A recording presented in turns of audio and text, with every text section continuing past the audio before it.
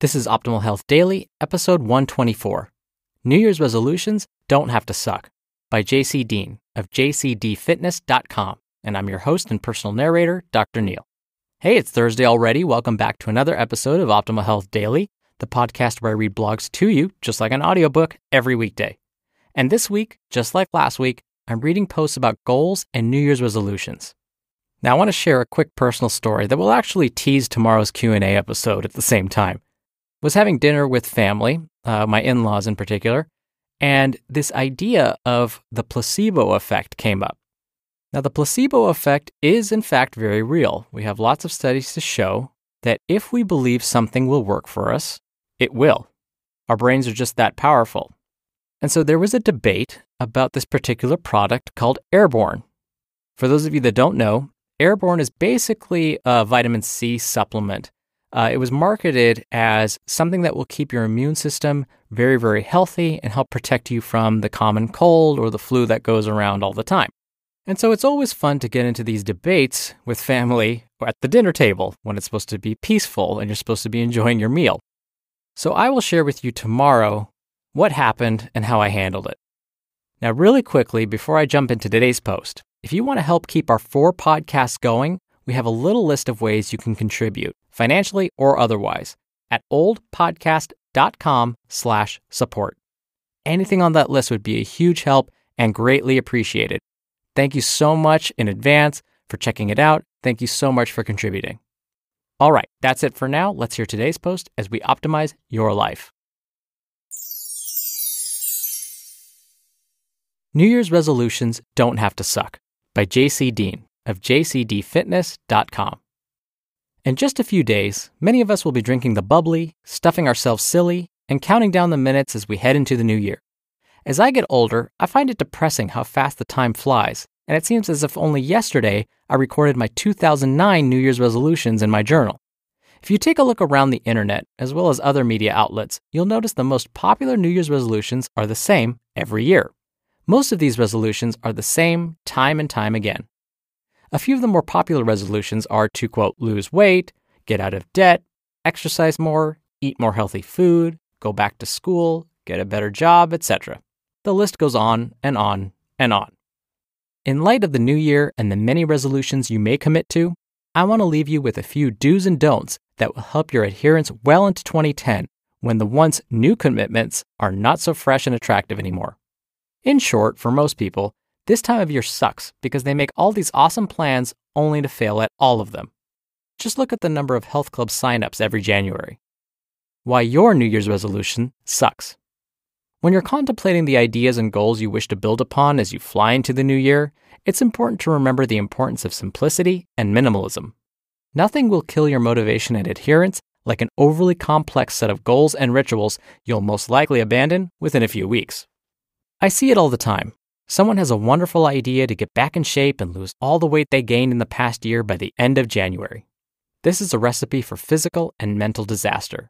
Or they decide to take complete control of their time by reorganizing their schedule and optimizing every single minute of their day. Before you know it, all they're doing is managing their time and reading all the books and blogs about time management. As a result, they are failing to actually get anything accomplished. Another example is the person who decides to make a drastic 180-degree change. They go from their normal American diet full of Cheez Whiz and processed greatness to a vegan or paleo-style diet overnight. Instead of taking a moderate approach that allows for some flexibility and transition, they jump in with both feet first, become obsessive, and fail a week later. The cycle continues. The previous examples rehash only a few stories of the obsessed and rigid crowd. We should also take a look at the complete opposite, the person who just fails to make any plans or New Year's resolutions at all. I think it's obvious, but the person who fails to plan is planning to fail. Cliché, but true. Without any goals to work toward, what's the point of our existence? New Year's resolution do's and don'ts. Here are just a few ideas to ponder over the next few days as you plan out all you wish to accomplish over the next year. Pick only a handful of goals. It's more important to choose 3 to 5 things to work on over the new year as opposed to 10 to 20. Whatever you set your sights on, you can accomplish. However, you must be focused and diligent. Nothing kills momentum like having 20 things to do, as it's overwhelming, daunting, and fosters an unproductive environment. So, what you want to do is pick a few goals to work on. Don't bite off more than you can chew. It's a recipe for disaster. KISS. It stands for Keep It Simple, Stupid. Simplicity and minimalism are very important aspects of reaching one's goals, whether they are short or long-term. How many times have you mapped out or looked at an overly detailed plan only to become discouraged and hopeless? Probably more times than you can count. It's very important to set your objectives and let the details develop as you go. Don't worry about the minutia at first. It's only important you get started. Sometimes taking that initial step requires the simplest of plans. So do make your plan or approach simple, but don't get caught up in all the details because you'll figure them out in time. Allow for some screw-ups. You're never going to be perfect. You're never going to get everything right. The most important part of your road to success, especially in this fitness and body composition world, is to know that nothing is ever going to be perfect. You must allow time in your schedule for some errors. Sometimes that cake is too good to resist, or your alarm clock breaks. Sometimes you drop your pancakes on the floor and your cat eats them. True story. It's okay, call it a day and move on. So do give yourself permission to screw up now and again, but don't obsess or worry about that slice of pizza you ate. I'm sure you enjoyed it, right?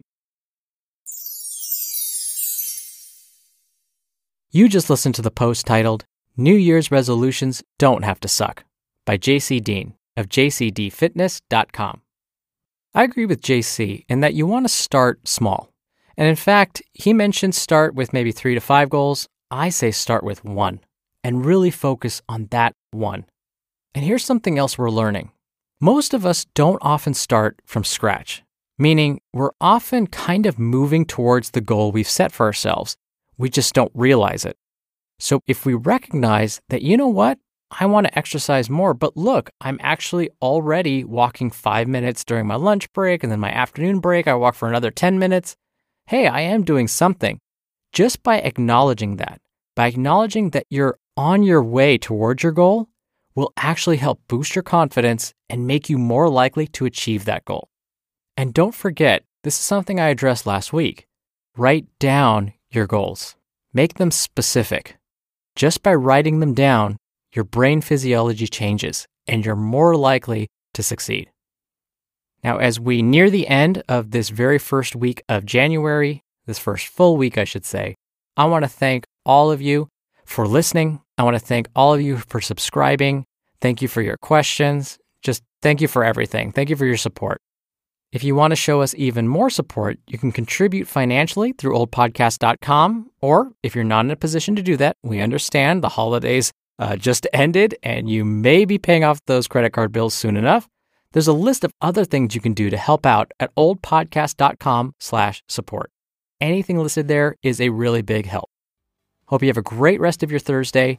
I'll be back for the usual Friday Q&A show tomorrow, where I'll be answering your questions. So stay tuned for that, where your optimal life awaits. Hello, Life Optimizer. This is Justin Malik, creator and producer of this show and Optimal Living Daily, the brother podcast of this one. Literally, I'm Dr. Neil's brother.